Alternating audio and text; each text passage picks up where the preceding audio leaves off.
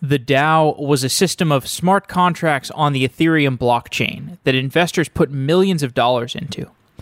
Back in May 2016, it was the largest crowdfunding event in history, and we discussed it in detail in a previous episode with Matt Leising. The DAO was hacked due to a security vulnerability, and this event led to a hard fork of Ethereum. The DAO was organized by a company called Slock.it. Slock.it's original goal was to allow people to connect devices to the Ethereum blockchain. If you could connect smart locks and cars and electricity systems to the blockchain, it could create decentralized systems for sharing these devices. To raise money, Slock.it created the DAO. Although the initial scope of the DAO was to raise money for Slock.it, over time it expanded in scope to become a decentralized venture capital system. When the DAO was hacked, the events that followed shook the Ethereum community. The hard fork lowered the financial damage inflicted on the investors, but there was still outrage within the community of Ethereum. How was it possible for an open source crowdfunding project to launch with a security vulnerability like this? As the Ethereum world looked for someone to blame, they turned to Slock.it. Thus began a very difficult period in the life of Christoph Jentzsch. Christoph is the CEO of Slock.it, and he has been involved in the Ethereum community since the early days. When people think of Slock.it, they might imagine a group of people that move fast and break things. But in fact, Christoph's early work on Ethereum was around rigorous unit testing of different Ethereum clients.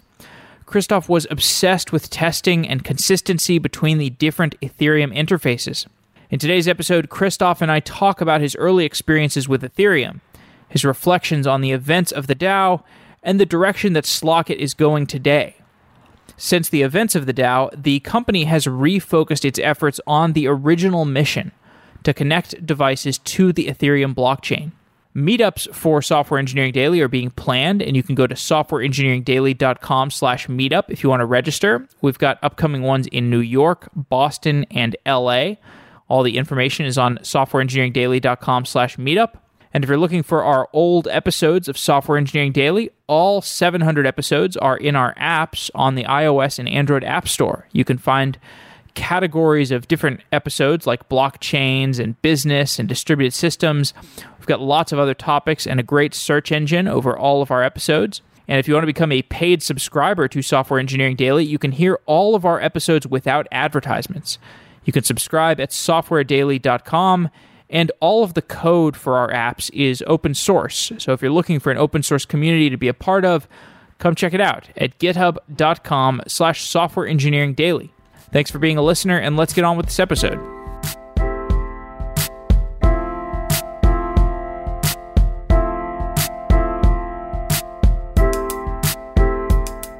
Christoph Jentzsch is the CEO of Slock.it. Christoph, welcome to Software Engineering Daily. Thank you very much.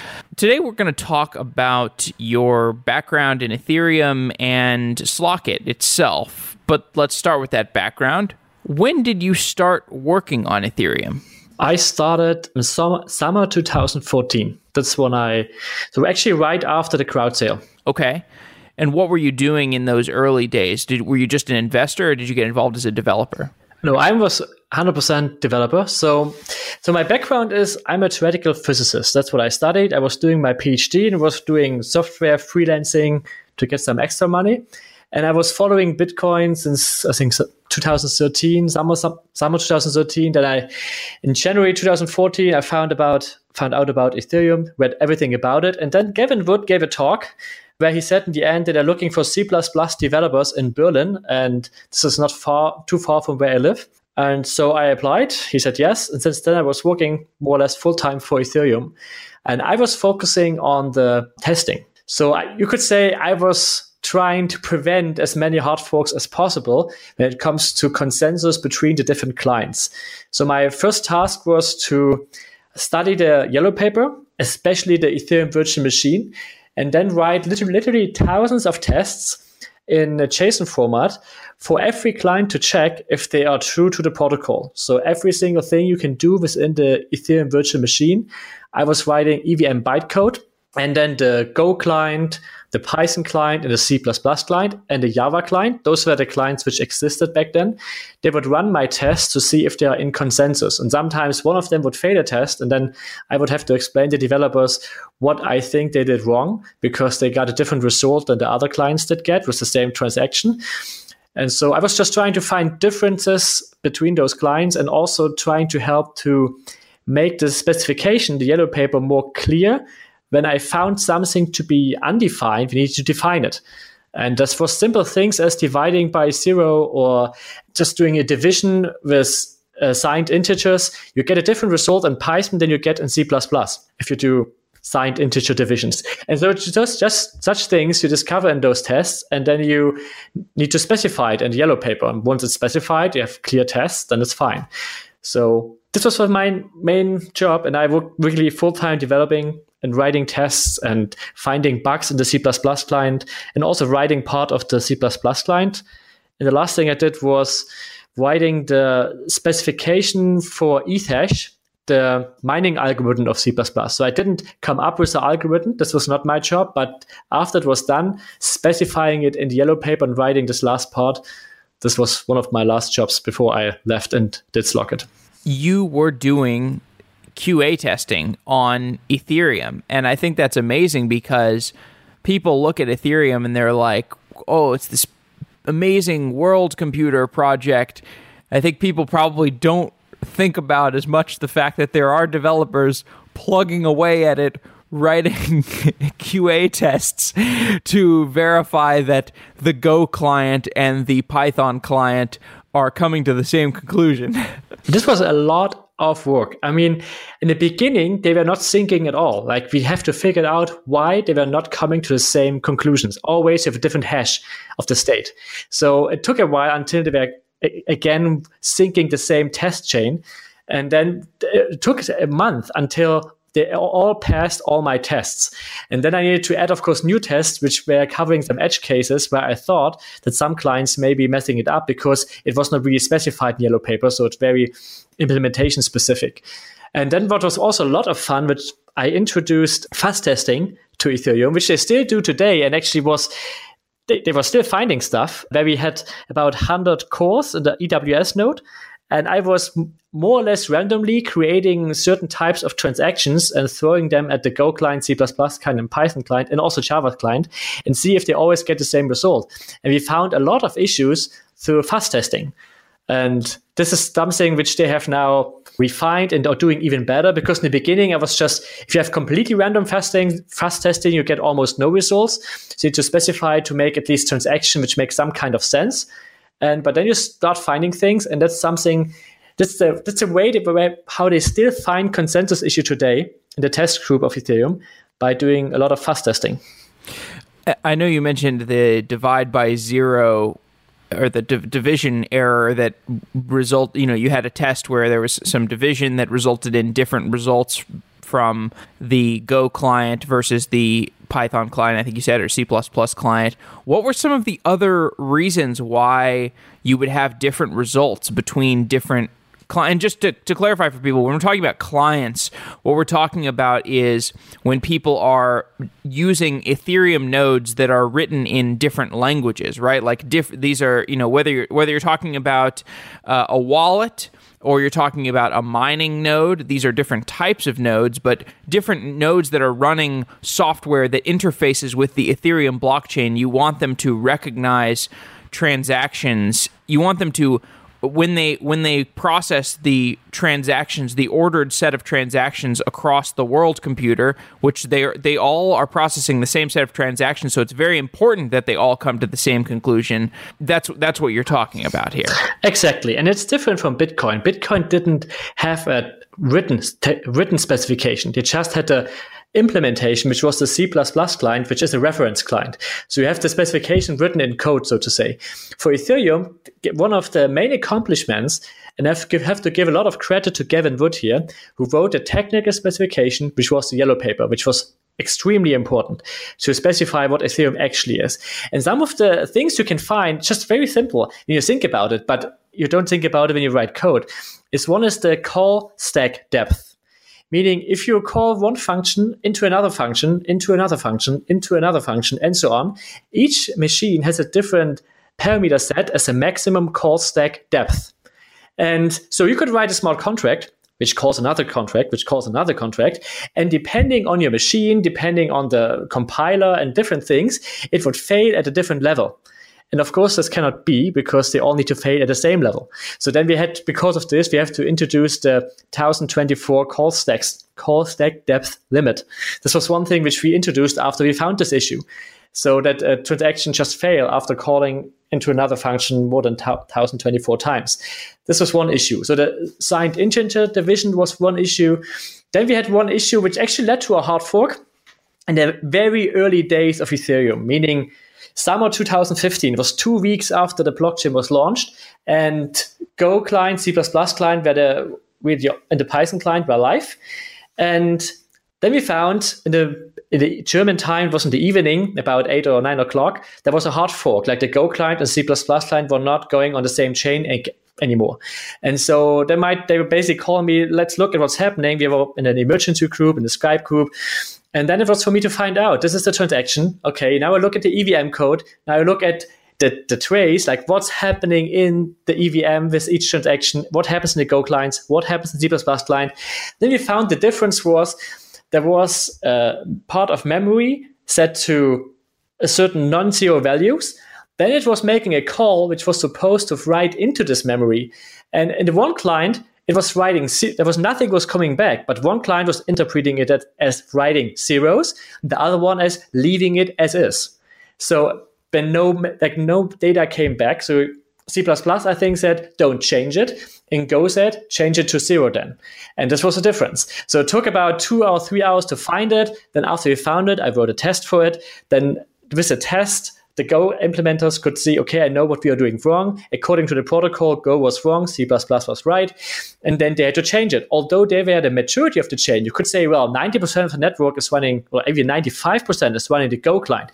Only 5% is C++ client. So we could have just said, let's just fix the minority clients, because it's really doesn't matter. We just specified in the specification, in yellow paper, and then fix the C++ client. But we were very strict about this. We have a specification. It doesn't matter if it's a majority client or not.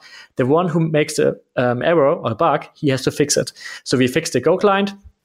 Back then, we could just call the miner saying, well, there's a bug. They just updated, and within a couple, 6 or 7 hours, everything was fine again, and people didn't even notice. So this was like the first hard fork, and people didn't pay any attention to it. It was nobody in the news. Nobody looked at it because it was fixed within hours. And you could that the community was so small that you could communicate very quickly. And this was one of those experiences where I was there to basically see what is going wrong. Why do we have different results in different clients? This community within Ethereum has changed a lot since 2014. It's grown. How have you seen the community change? What have been the notable changes since you joined the community? It changed a lot, I have to say. I mean, in the beginning, you have visionaries who just want to build the Web 3.0. So I was really attracted by Ethereum for the whole Web 3.0 mission, the decentralized internet, especially the whole smart contract thing. And so you had those people who, they did make a lot of money, but they didn't came for the money. They came for something, they take a huge risk because nobody did really know if this would work out or not. After it was launched, of course, you have more speculators coming into the game, early adopters, people looking into this new technology.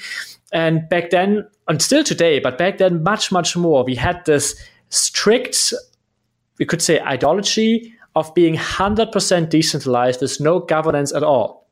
And so this is also where the DAO was born, out of this idea. And if you look at the early Ethereum projects like Augur was one of the first ones. They also did a crowd sale, but their intent was always to build something where they could walk away afterwards and would function forever, like Bitcoin, like Ethereum. And so they intended the same for Augur. This was the same thought behind the DAO that we also were heavily involved in. And so then after this failed, the DAO project, and we had this long story, which is maybe something for another episode. I could speak for hours about the whole DAO incident. But then people moved into ICOs, which were much more centralized and out for security reasons. That people said, well, even though purely decentralized governance doesn't really work. It's too dangerous. And so let's just do an ICO where we just get all the money and then people hope for the best and we do something with it. So we lost a lot of this purely decentralized ideology of building something which just is there forever, like a protocol. Something you build once, then you move away, it just is there. It just exists. And that's something I miss a little bit, but I also see now in the last months or years coming back a lot of the governance questions that people try to build, like what Vitalik called DAOs or Colony or Aragon. They're doing a lot in this direction of having governance on the blockchain and defined governance. So you still have those people who dream of this new form of a society and decentralized governance. And you, of course, also have all those speculators who just try to make a quick buck. But also you now have, since maybe it started a lot with Microsoft at DEF CON 1, I think it was, when they joined at the Ethereum movement, if you want, and that big industrial players and corporates taking interest in Ethereum. And this of course, meant a lot for Ethereum because now much more money was flowing in, much more developers from large corporates were interested in Ethereum. And you see today, for example, the Ethereum Enterprise Alliance and others who are focusing on use cases where decentralization is maybe not the key issue or the key point, but maybe more automation of business contracts and other things. So it was started more as a movement, ideology, an idea, and moved more into a neutral technology which you can use for different things, which is fine too. But I still think the core Ethereum community exists and is still very active. It's just that the expectations have increased by a huge amount, and now other problems such as scalability are issues, and of course governance is still an issue to some extent. So yes, we have seen some changes, but I wouldn't see them necessarily completely bad. We just have grown so big that now a lot of different groups and communities belong to the bigger Ethereum group, the corporates, the anarchists, the banks, the military. I just remember one fun session. I was in California, I think it was 2015, to a blockchain conference, about 30 people there. And you had those people there, those punks with the laptops, destroy the banks and anarchy. And then you had people from the banks there, and you had investors there. And you had some people from the military because they thinking about how can we use blockchain for military stuff. And you just had such a diverse group there. And I was thinking about how great this technology is to bring together this kind of diverse group and how they all see a use case in it. And I think all those groups still exist. We just have expanded and grown by a lot. It sure is interesting that some of the people look at Ethereum and they see basically a way to have a shared database, and they're excited about, like, we can just have a shared database. Like that's all it really is to them. But that notion is powerful enough that they want to use it. Like that's but then of course there are the decentralized anarchist type people who are still in the community who have much bigger ambitions, who want to have a decentralized autonomous Uber and a decentralized autonomous Airbnb or a decentralized autonomous Amazon. Like, I think the technology for having a shared database that, if somebody wants to verify their soybean supply chain, we pretty much have the tech for that today. I think the implementation can be carried out by various consulting groups and so on. But I think that the more exciting technological developments to discuss are what we need to get to have these decentralized apps like the decentralized Uber or the decentralized Airbnb or decentralized Google. What do we need in order to get to that world? Is it sharding? Is it something like Plasma? What are the basic fundamental technological breakthroughs that Ethereum needs to make in order to have high throughput, mass adoption, everyday people using smart contracts and apps behind the scenes? Many things. Of course, you mentioned scalability. And this is, of course, right now, the main problem and focus. And I think you already spoke with other people about this. And yes, Plasma is a nice solution. I really love state channels and what L4 is doing. Also Raiden doing payment channels. this is interesting off-chain solutions that I think all of this is very, very important and absolute key. Before we see any mass adoption, we need huge progress on this side of scalability. And of course, sharding is also one solution. I think they will all go hand in hand with each other depending on the application. So this is the one side of things, getting the basic infrastructure ready. But now the other question is a bit bigger. If you think about, you want to have autonomous objects, and it's also now we're getting a little bit into Slock.it, and to how can we move into this world? And one main thing is, Ethereum is also a PKI, so public key infrastructure system, and we need people and objects to manage their keys. And this is hard because they need to store them securely. They need to feel responsible for them. They need to understand what it means to hold their private keys. And with those private keys, they interact with every system.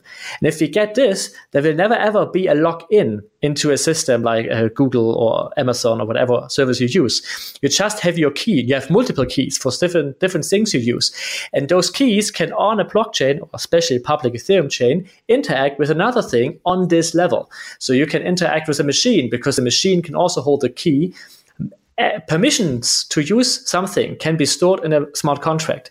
Because if you really think about, you said a shared database, this is true, but blockchain is more than a shared database. And I have really thought a lot about this in the last years when I saw applications. I have tons of workshops about people saying, what can we use blockchain for? And one thing what it really is, it manages permissions, especially smart contracts. They say who is allowed to do what. It can be financial transactions, like in Bitcoin, it's just who's allowed to spend how much Bitcoins. In Ethereum, it's also who's allowed to spend how much Ether, under which conditions, which are defined in a smart contract. So we have programmable money. But even more important for us as Slock.it is, you can say devices can now have something like digital cash.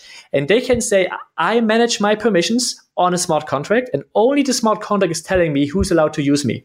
And this can be based on simple payment. It can be based on some keys having authority to say who's allowed to use me or use me directly.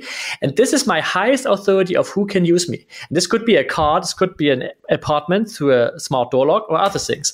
And then on the other side, the user side, it just sent a signed message, which can come over any protocol like Bluetooth, Wi-Fi, whatever.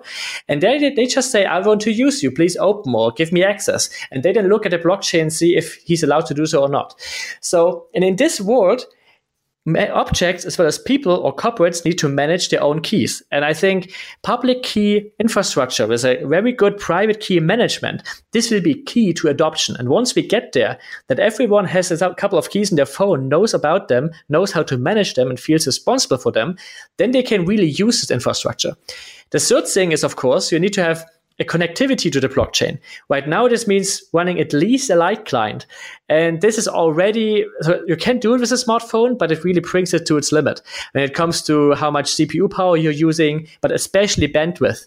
If you're running a light client constantly, you need so much bandwidth, it becomes unfeasible for IoT objects or for cars or other things in this direction. So we also need a solution how to securely connect devices to the blockchain, and not people just using my crypto or my Ether wallet or something in this direction where I just have a browser, which is already nice, but you still rely on some node to send it to. It's not a direct connection to the blockchain.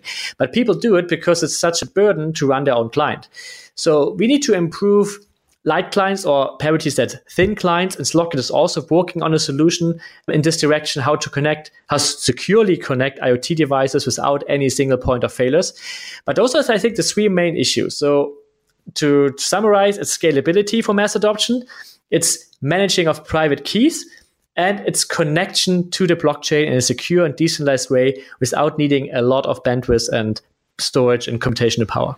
You talked about some use cases there. The registering of Internet of Things objects, maybe connected bicycles or the lock to my home. Do I want to, who has permission to unlock, like let's say we had a biometric lock where you just put your thumbprint on my lock and you can open my door. Who has permission to enter my home? Maybe if I'm trying to run a decentralized autonomous Airbnb, it's very useful to have these biometric locks with a decentralized permission system. But for most organizations, the systems that they would want to use to manage permissioning and public key infrastructure, it seems like those things could be centralized. Like, why wouldn't they just use AWS or Google Cloud? Do you have a set of rules for what kinds of applications would make sense to port to decentralized infrastructure? Like, if we're really being serious here, what are the apps that people need decentralized infrastructure for versus ones where, yeah, it's kind of exciting, but probably it just makes more sense to put things in AWS? Yeah, that's a very good point.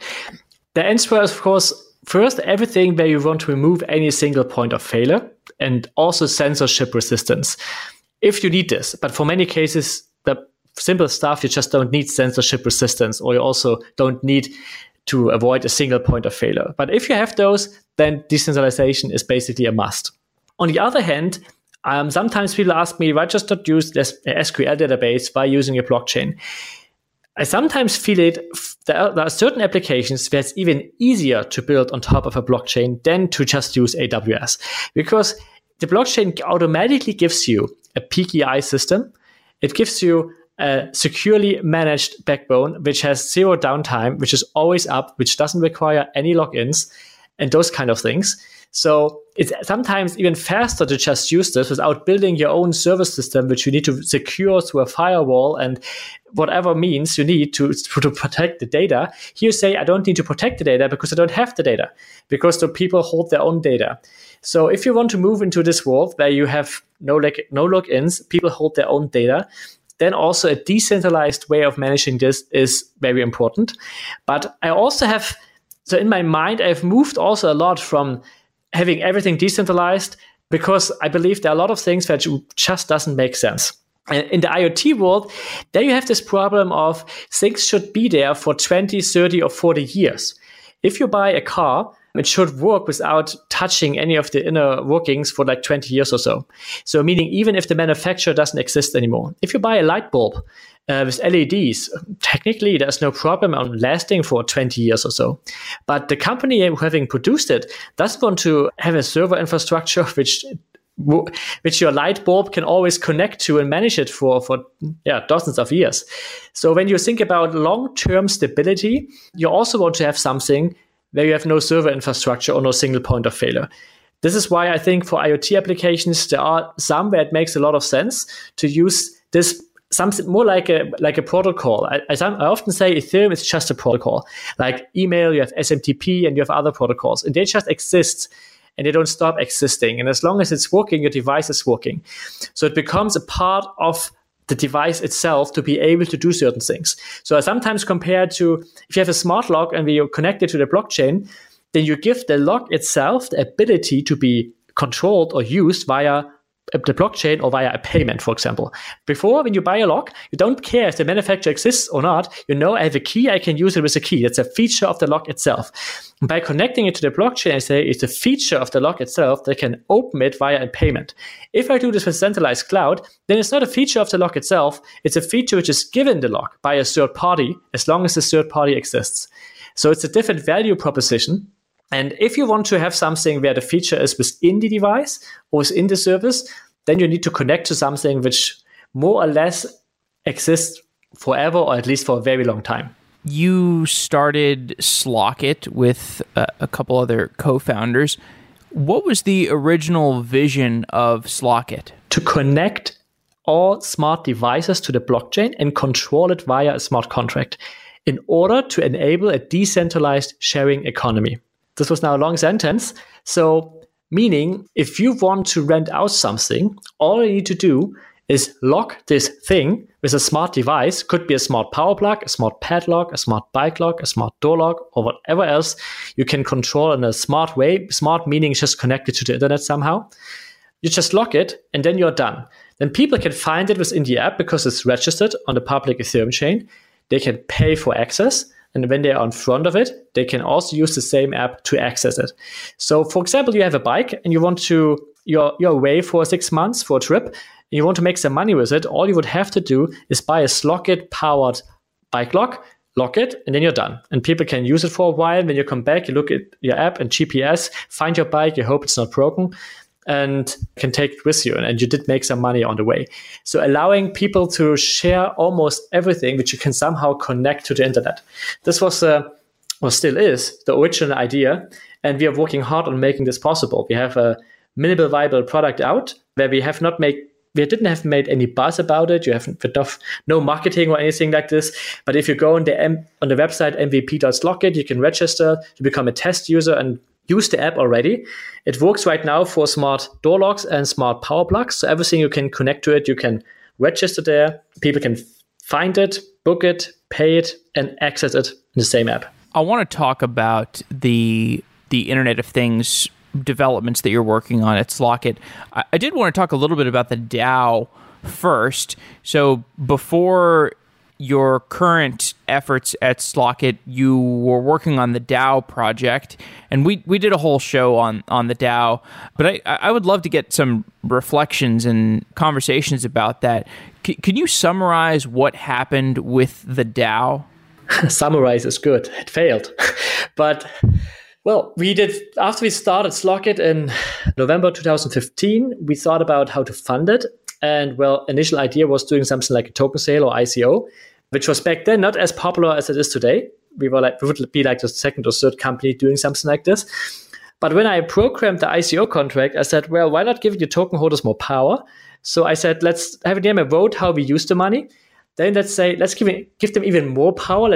They can keep the money, and we ask for it. And if they vote for it, we get it. And then I said, well, let's open it for everyone. So everybody can ask for money and get it based on the token holder saying it. This was the origin of the DAO. So I wrote the smart contract, and then we stopped, basically released it version 1.0.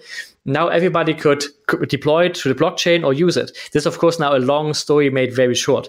After this, you know the story, about $150 million went into the DAO smart contract, which I didn't feel very comfortable about because it was not was not designed to hold so much value, but we had back then about 5,000 or 6,000 Slack users. So if each of them would have given $1,000, we would have ended up with 5 or 6 million or something in this range. So we certainly did not expect anything like this. I mean, we did the best we could when it comes to security. I mean, this was back then where Solidity didn't even have compiler warnings. There was no debugger. There was nothing like this. So this was very, very early, and we had very good advisors. Also, all the main Ethereum founders or inventors, I showed the code and they had to look at it. So we gave it to a security audit company. We felt good with it. But of course, there was a bug called the re-entrancy bug, which allowed a hacker to withdraw about $50 million into a so-called split DAO. So into another account, you could say, where the money was locked for more than 5 weeks. And this 5 weeks now was time to do something. But since it was a really decentralized, autonomous organization, nobody had any control over it. And we could just look, and then we said, well, let's try for a soft fork where the miners at least buy us some time by censoring all the transactions which would go to the DAO, meaning stop it from operating so nobody can restore any money, and we can think about what to do with it. But it turned out this would open up for a DOS exploit. So the soft fork was canceled, and then there was only one solution left, which was a hard fork. And here there was a vote going on the blockchain, but even there, I think about 5% of those who had Ether voted. So participation could be much higher, but wasn't. And so, but they voted like 80 or 90% in favor of a hard fork. The mining pools did have a vote, and also there you have about 80 to 90% voting in favor of a hard fork. So it's every sign we could have from the community, even on social media, every vote which was done was showing into a favor of the hard fork. That's why the developers of those clients have implemented it. Even there gave it as an option for users to choose in favor or against the DAO hard fork. And the real vote was people installing or updating their clients, because that's the only way you could do a hard fork. People who would do nothing would be against the hard fork. Only those who actively updated their clients or installed it or set some parameters on the command line, they would run the client which would run on the hard forked Ethereum chain. And the hard fork was basically just a rule where we created a new smart contract called Withdraw DAO contract, where all the money which had something to do with the DAO was going into, and people could exchange their DAO tokens for their Ether. So it was basically giving people their money back. There was still some edge cases where a group did look at explicitly, which was a bit more difficult. So thanks also for the white hat hackers who was very active and generous back in this time, or still are. So this was in short the story of the DAO. So it was a failed experiment in some sense, technically, because it failed because of a bug in a smart contract. It should have been a really interesting experiment in decentralized governance because it did hold about 12 million Ether. So I don't want to think about how much the value of this is today. But with this the thinking of it was being something like a decentralized company. So where it would say it would order Slock.it to build those smart locks, where every time they were be used, there would be a profit for the DAO. Then they would ask a marketing company to do marketing for those locks. They would ask lawyers to look at a legal registration somewhere. There were even some Swiss lawyers who want to have a representation in Switzerland for the DAO. There was professional investors who would look at each proposal and make a report for it. So it was basically a group of people who would decide who to give money to for certain things. But when I started it, I thought of it as a decentralized sharing economy company. After so much money went into it, people thought of it as a decentralized investment fund. So this was just how they looked at it. And I myself didn't comment to it at all. So I kept myself quiet because I said, I do not want to define what this thing is. That's why the name, the DAO, nobody gave the thing a name. I was asked for a name. I said, well, the DAO has to vote for its own name. I cannot say how this company should be named because I just wrote a smart contract and I'm more or less the lawyer preparing the contract which other people signed. So you had like about 15 or 20,000 founders creating a new company and then operating. If they give the money to charity, then it's a charity DAO. If they give the money to companies, it looks like a fund. If they use it for buying products and services, which they would market and sell it to someone else, then it's more like a company. So technically, it was just like a big joint bank account for many people had joint access and could only spend it together. And the rest is just history, how people perceived it. But of course, it was a very challenging situation for the Ethereum community when it comes to governance. So for the first time, we had a not technical hard fork, but a political hard fork, you could say. So it was good that we had this challenge early on and dealt with it. And we've felt the consequences. We learned how a political hard fork turns out, that you cannot kill the old chain. It will always exist, which people didn't really realize after it really happened. Of course, you could have thought about this before, and yes, people said it will happen, but many didn't believe it would happen. So it was a big learning experience when it comes to smart contract security. It was a personal learning experience about how not to do things and how to do things. But it was still a great experience after all, although an experience which it hurt a lot, but sometimes pain is the best way to grow. I'll agree with that. I think it must be interesting.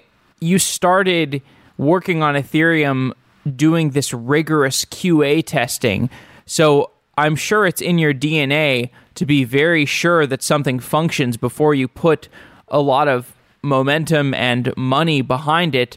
And so it doesn't surprise me that you had some uncertainty when you were starting to roll out the DAO, perhaps before it had been thoroughly tested. Do you have any ideas for how you would test the smart contracts, or how you would build a smart contract testing pipeline if you could go back and you had to actually do the DAO in a way that would make sense? It's a very hard question. The thing is, you cannot really know the unknown unknowns. Meaning, it's a bit of an irony that it happened to me as the one who being the main leader of testing in Ethereum. But on the other hand, I really can say, if we would have tested 2 or 3 times longer than we did, it wouldn't have changed anything. We wouldn't have found it, simply because we were not aware of it. So I have looked at this contract, which is about 600 lines of code. For a soft developer, this is really nothing. I have looked at it times and times and times again.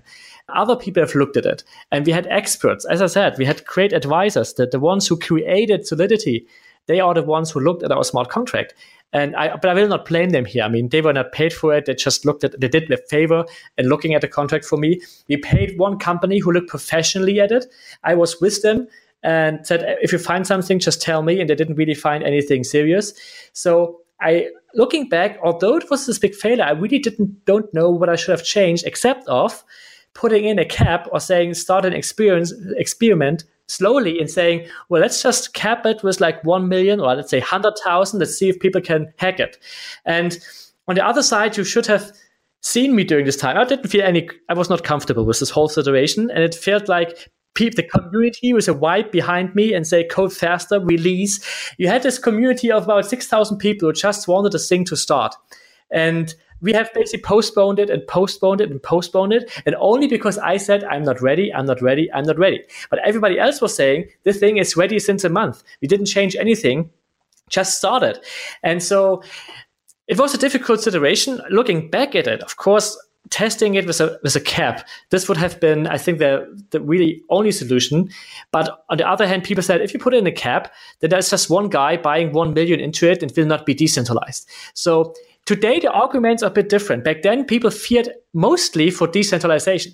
So if we said, for example, we want to keep 5% and do something like security audit checks and stuff, they screamed online at us. You keep something. No, then it's not autonomous again. That's not decentralized. And so a cap was discussed in the Slack channel, but everybody was against it, or most of the people were against it, simply because people were fearing of, no, this is not decentralized. A couple of people get everything. No. And so I wanted to keep it as pure as possible. And to do a pure DAO, this was the only way to go. And the risk was high. That's why I didn't feel comfortable with it, but I did let people influence me and convince me of releasing.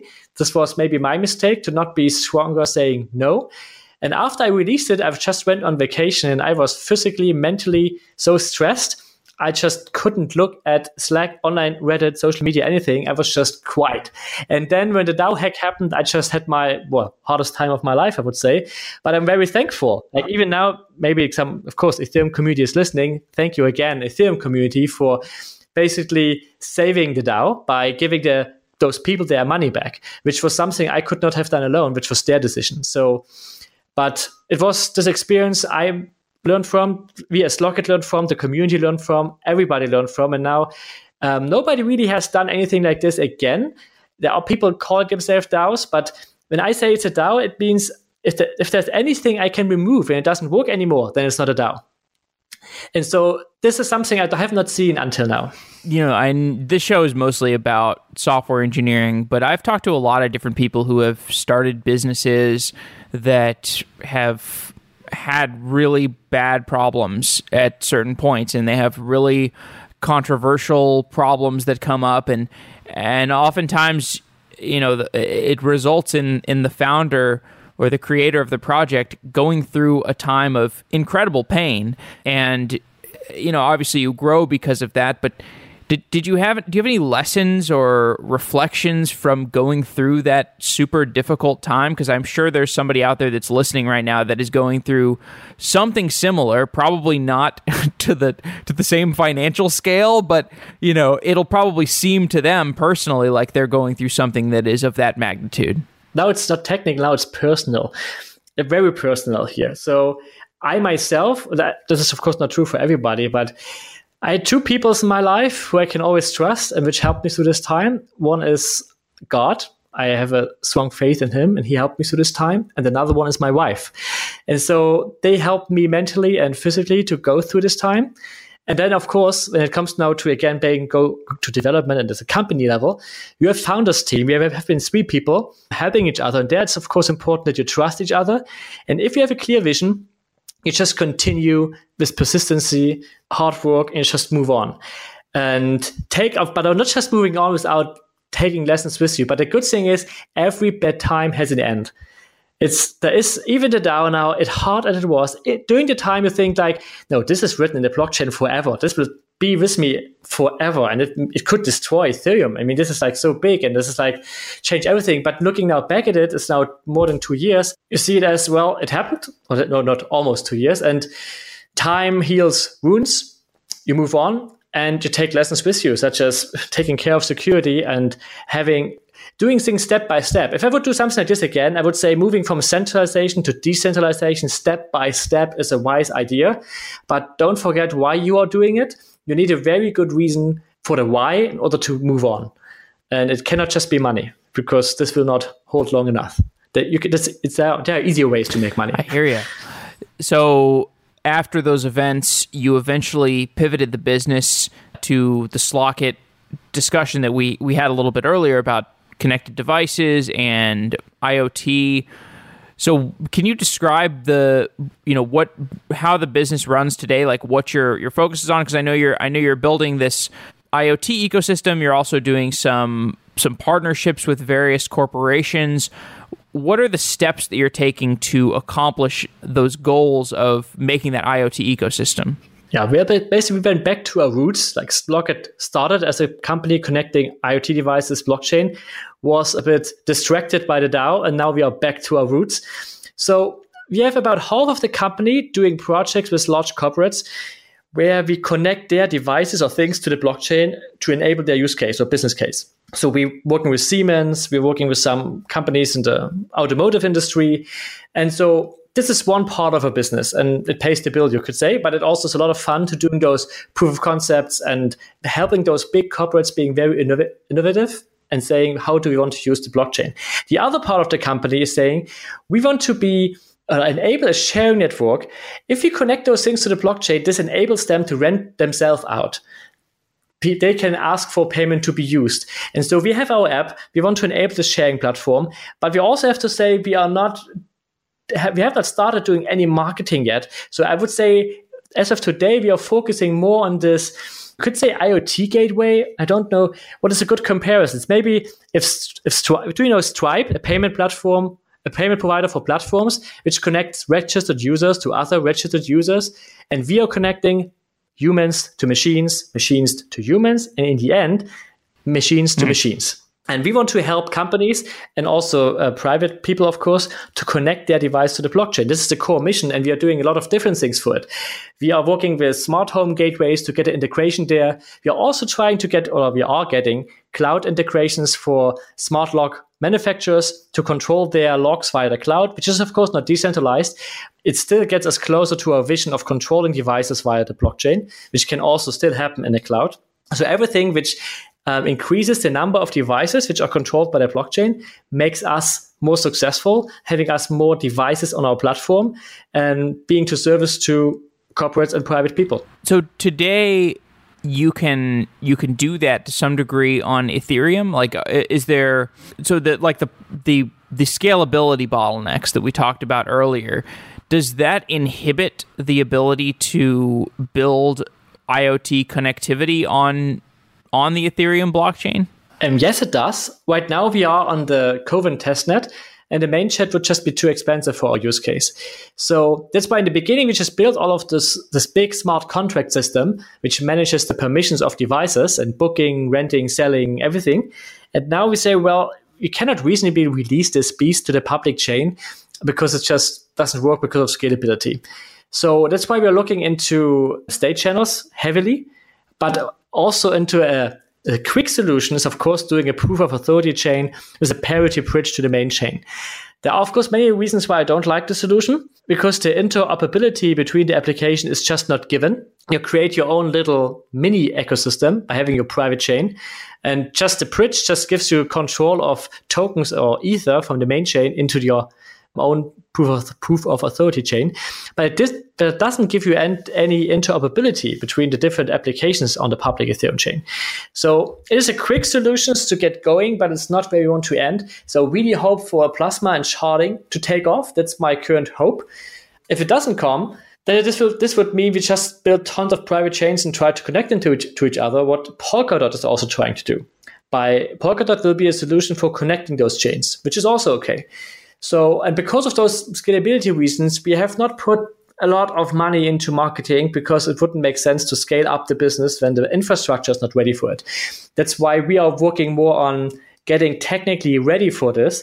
We are working on having very, very thin clients on simple IoT devices where you cannot even run a light client on them.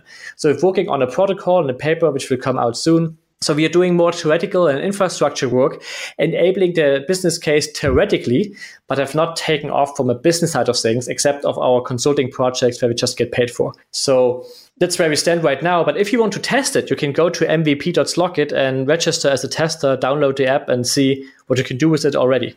So I think is the protocol that you're referring to the Universal Sharing Network? That's how we framed this. Universal Sharing Network means a network of devices which you can pay to access using the blockchain as a backend.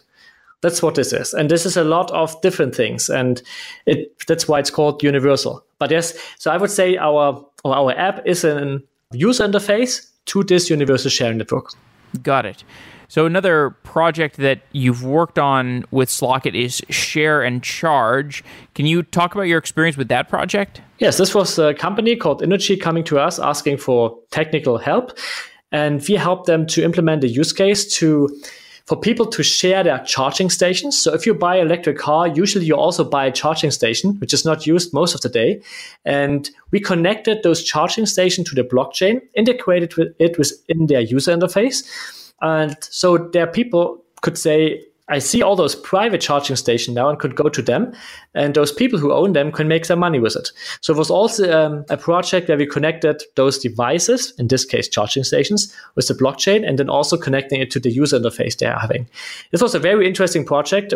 And it was not our project. We did it for someone else, but it was still very fun to work with this team and seeing real objects like cars using this public Ethereum chain in real life. And what I think was one of the first applications where a large corporation was giving their assets or offering their assets on the public Ethereum chain and normal people using it without even knowing that there's a blockchain behind. So this was very interesting and a good experience. So when you're putting cars or charging stations on the blockchain, do you have to create custom hardware for them to integrate with their car or their charging station? We don't have to, but we would like to. So we have built a Raspberry Pi solution, but we also have built an Arctic. It's a Samsung Arctic is another IoT platform solution, where ideally you integrate this within the device and are running at your own light client. This, of course, is the best way of doing it. Often this is just not feasible. And that's why they're using remote clients or a cloud API, which of course means the device itself doesn't get any added security. You just have a way of controlling the device over the blockchain, but a cloud reads the data and then the cloud sends the information to the device to switch on or off. So to get going quickly, it's okay to basically go with a remote client connecting to the cloud. But for real security, we need a better solution. That's what we are working on actually right now within the company, to releasing a protocol, how to cheaply, without synchronization time and a lot of bandwidth, how to connect an IoT device to the blockchain. But I just can give you this teaser basically, but you will see it when it's online on a blog post. Okay. What are the other projects in the Ethereum space that you're excited about right now? So I'm excited about all those governance projects such as Aragon and Colony. I think that's a very good use case for Ethereum, doing governance on it. I'm very excited on those state channel work, which is done by L4 and by the Raiden team. This is exciting infrastructure which is being built right now. Less excited about ICOs, but that's clear. But those are the things where I think Ethereum will have a huge impact on governance and, in my view, of course, IoT payments. I do not see it as a currency where normal average people will use it, maybe, but that's not the intent of Ethereum at least. But those are the applications, at least, which interest me the most right now. Okay. Well, Christoph, I want to thank you for coming on Software Engineering Daily. It's been great talking to you about Slock.it and the DAO. And, of course, your reflections on those events is much appreciated. Thank you very much for having me. Wow.